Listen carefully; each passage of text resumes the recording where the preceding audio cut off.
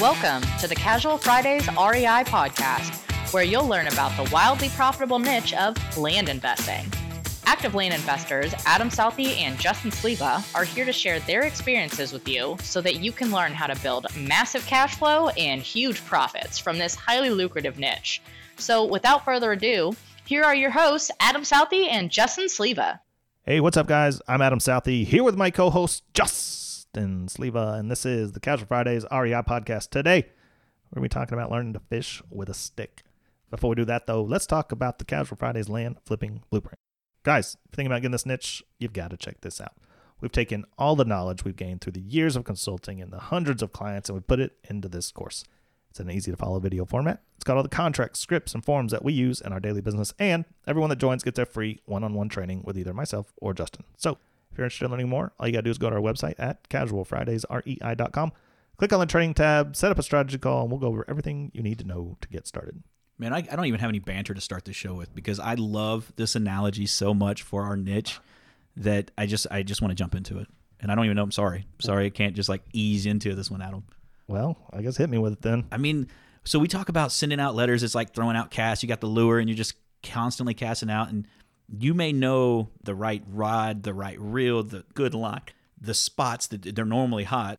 Then you throw in your technology, your fish finder on your bass boat, and you're spending all this money, this $100,000 boat, and you got these GPS things, and you still don't catch trophy fish. And you don't understand why. Well, I like this analogy, and I don't know. I was on a call yesterday, and I just thought of it, right? And I was thinking, and I'll tell you why. It's because I was speaking with someone, and I'm telling them about all this, new stuff and whatnot. So I was talking about priced, right? Okay. So far, we're really liking priced. Things are looking great, and we definitely are recommending it, but I want people to learn how to manually do things well first, right? It's like, go learn to fish with a stick first, learn how to catch fish with just a bare minimum, and then as you get better, you start upgrading, right? So it's like price, right? Price gives you a price on what you should be offering your land immediately, right? But you should still know how to manually do it. And there's a lot of stuff in our industry that happens with too, and you can add in these fancy CRMs and software and all that other stuff first, but you still need to know how to run your business on an Excel sheet. I agree. And so that's where this comes from. Yeah, dude. So I tell people all the time, I get asked, hey, what kind of CRM you use? I don't. Yeah. I use Excel. And they're like, what? I'm like, yeah, man. You have to, but people have to realize, though, the last smaller railroad I ran, we ran off an Excel workbook. So it's not foreign for me to have Excel files open and tabs and have a tab for everything and keep this constantly running Excel file going. Now, does that move into having multiple people that are all over the country working for me? No, but my business is set up differently because I use a real estate agent who's my salesperson. They get paid a commission. They have their buys list and stuff, so I can keep track of where my properties are. So it is very me-centric on my Excel spreadsheet. Now, would I need to change to a Podio system or something like that if it came time for me to hire a team, 5 or 6 people, and they're constantly working behind me, and we all need to know where we're at in a deal flow chart and where they're at, and I need to be able to look at that at a glance? Yeah. Well, you could, but there's Google Sheets. Exactly. I mean, they have that option as well. So, fishing with a stick and learning the basics of this business from the beginning is what I implore you to do as a newer investor.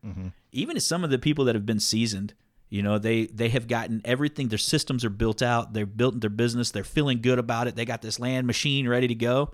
Yet they missed the beginning of what the whole intent of the blind offer or the neutral letter is. Yeah, I get access a lot. And it's funny that you mentioned CRM because I feel like this past week I've had that question asked so many times. And I'm thinking, wow, what a unnecessary tool to begin with. You're not going to be so busy up front that you need something like that. Yeah. Okay, so and I don't want to, I could see the need for it if it's an easy way for you to capture the inbound emails or it automated some of those pieces for you. On your first mailer, how many emails? Yeah, that's what I'm saying. From day one, you don't need it. No. And that's an expense. And depending on, there's some relatively inexpensive ones, but there's some that cost several $100s. And when you're starting your business, the worst thing you can do is take on an insane amount of monthly bills. You gained, if it's $200 a month, you gained what, $2,400 a year in cost right then? Right off the bat. That's a 20-acre property in Pershing, Elko, Brewster, Apache, Mojave. And what does that 20-acre property buy you? Yeah. Now I'm in the game. Yeah. Whereas on the other end, you could take in the fishing analogy, right? Go take a stick, catch a fish, sell the fish, then go upgrade to a shinier rod and reel. Yeah, or get a couple of them sticks going. Yeah. And that's it. And that's the thing I like. I think that's why the topic resonates so much with me. And it may be different for you than me, but like I talk to so many people and they're so worried about, having all the systems in place on the back end. I would much rather you worry about getting one deal in front of you that either you need funding for or you have the cash to buy it. And now you figure out, hey, now I got to sell it. Let's get through that first part first. Mm-hmm. Let's get a deal on your desk, because I don't care if you have an Esterfax set up or you have a Podio system set up or you have a premium lands account right off the bat. I don't care about that. And for those listening to this, if you do not believe me, private message Brian. When Brian came to me as an intern, when he was transitioning out, he will tell you that I went through his business and stripped it down. I was like, you need to get this out. And there's tools that they could have used as scale, but he has found now that he's scaled. I said, I want it to hurt. I want you so lean it hurts. Then we'll slowly add back. And then you'll see your revenue just growing because you're compounding, you're scaling, you're getting bigger. Then we'll slowly add in those tools as you need them. There's no way around it. Mm-hmm. Yeah, I totally had a thought I was going to run with, but I started thinking about Brian listening to this as you're typing it. Anyway, so I lost my train of thought. Yeah, he's probably going, Justin, don't tell him my secrets now. But my biggest mental hang up now for me is not, hey, how much people can I put on the back end to keep this machine going? Can I have a sales team in an office in downtown Fort Worth that I'm spending $40,000 a month in payroll and rent and all their softwares that they need in the computers? Could I do that? My hang up now for me is, why do I not want to just keep cranking out 50,000 pieces of mail a month, 60,000 pieces of mail a month? Like, why, Justin, if you did that, you'd be uber rich. Why not just do it? And I'm just like, it's not the life I want, man. I just kind of enjoy the freedom of it. It's so funny that you say that, because I remember being in my early 20s or whatever, wanting to be this titan of industry. Mm-hmm. Oh, work 100 hours. Who cares? I'm rich. I'm rich. I got power suit, power watch, power car, power wife, power everything. And now I'm like, you know what? I could make top 1% earnings and work 20 hours a week. Yeah. Maybe. Yep. So I'll check you fools. I'll check you lawyers that are working 20 hours a day. 20 hours a day. I'll check you fools later. We still like you, Gracie, though. Kind of. Kind of. That's the thing is, like, I have seen myself do this with hobbies, and I know I'm not the only person out here, is that you start on something simple and you like it and you get to you enjoying it, whether it's like for me, BMX bike, and I'm like, okay, I grab my 20-year-old bike out, I start racing it.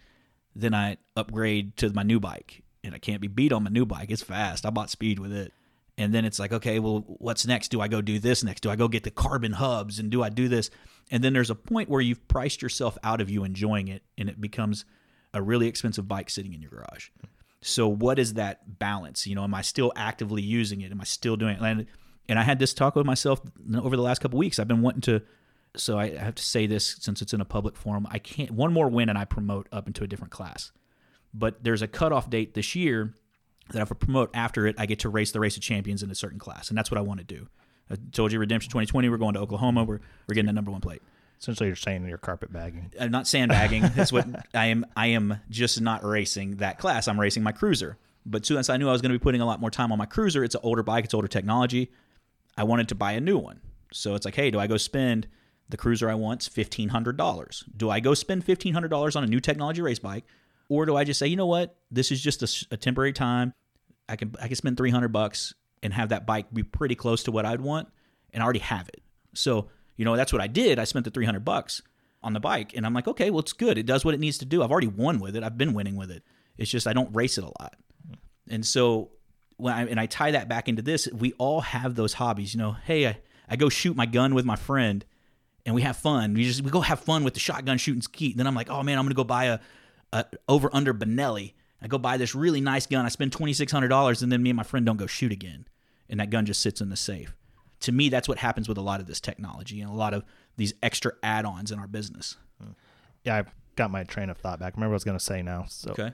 I think of what a lot of people who struggle with this whole idea of being super lean and whatnot are people that may come from a professional industry or especially, let's talk about the corporate world, right? Where you've got 3 meetings to go over the exact same report that each person has already gone over, right? Yeah. You've got all this technology, and then you've got all these fancy words behind it, and then it takes 5 people to approve an email, right? It's just all this random garbage, right? when they come to us and we say, yeah, man, just use an Excel sheet and mail it and then buy good property. It's too easy. It seems too hard. And so that's why they feel like they need to add all this stuff Jazz in. it up. You've got to pull yourself out of that Corporate mindset, that corporate mentality, and just go back to the basics and do what you can do with it. Yeah, you're exactly right. And I was talking to one of our new clients that just bought the course, and he has a car dealership. And I said, hey, man, it's no different than if me and you want to buy some cars for cash. We go to the mall with a pocket full of cash, and we say, hey, I want to buy your car. I'll give you $3,000. They're like, my car's worth $10,000. I'll give you $3,000. If you want to sell it, great. If you don't, we move on. We do that at scale with land.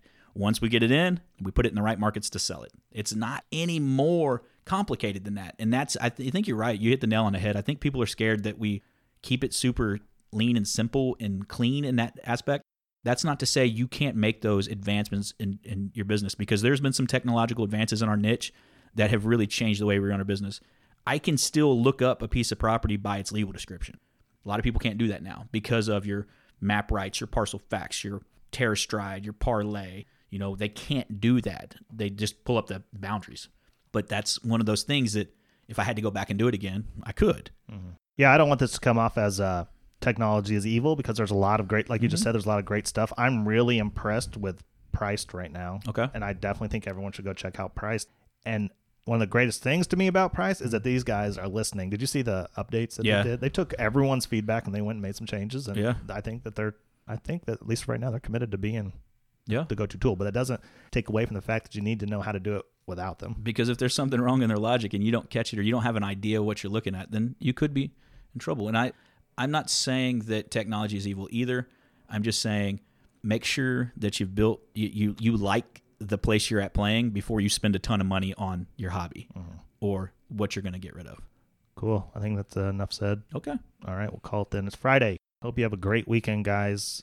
As always, do us a favor. Go to Facebook, Instagram, YouTube. Give us a like, give us a follow, give us a subscribe, and then go to iTunes, go to Stitcher, go to wherever else you're listening to us. Like, rate, review, and subscribe to the show. Appreciate it. Love you. See you Monday. See you guys.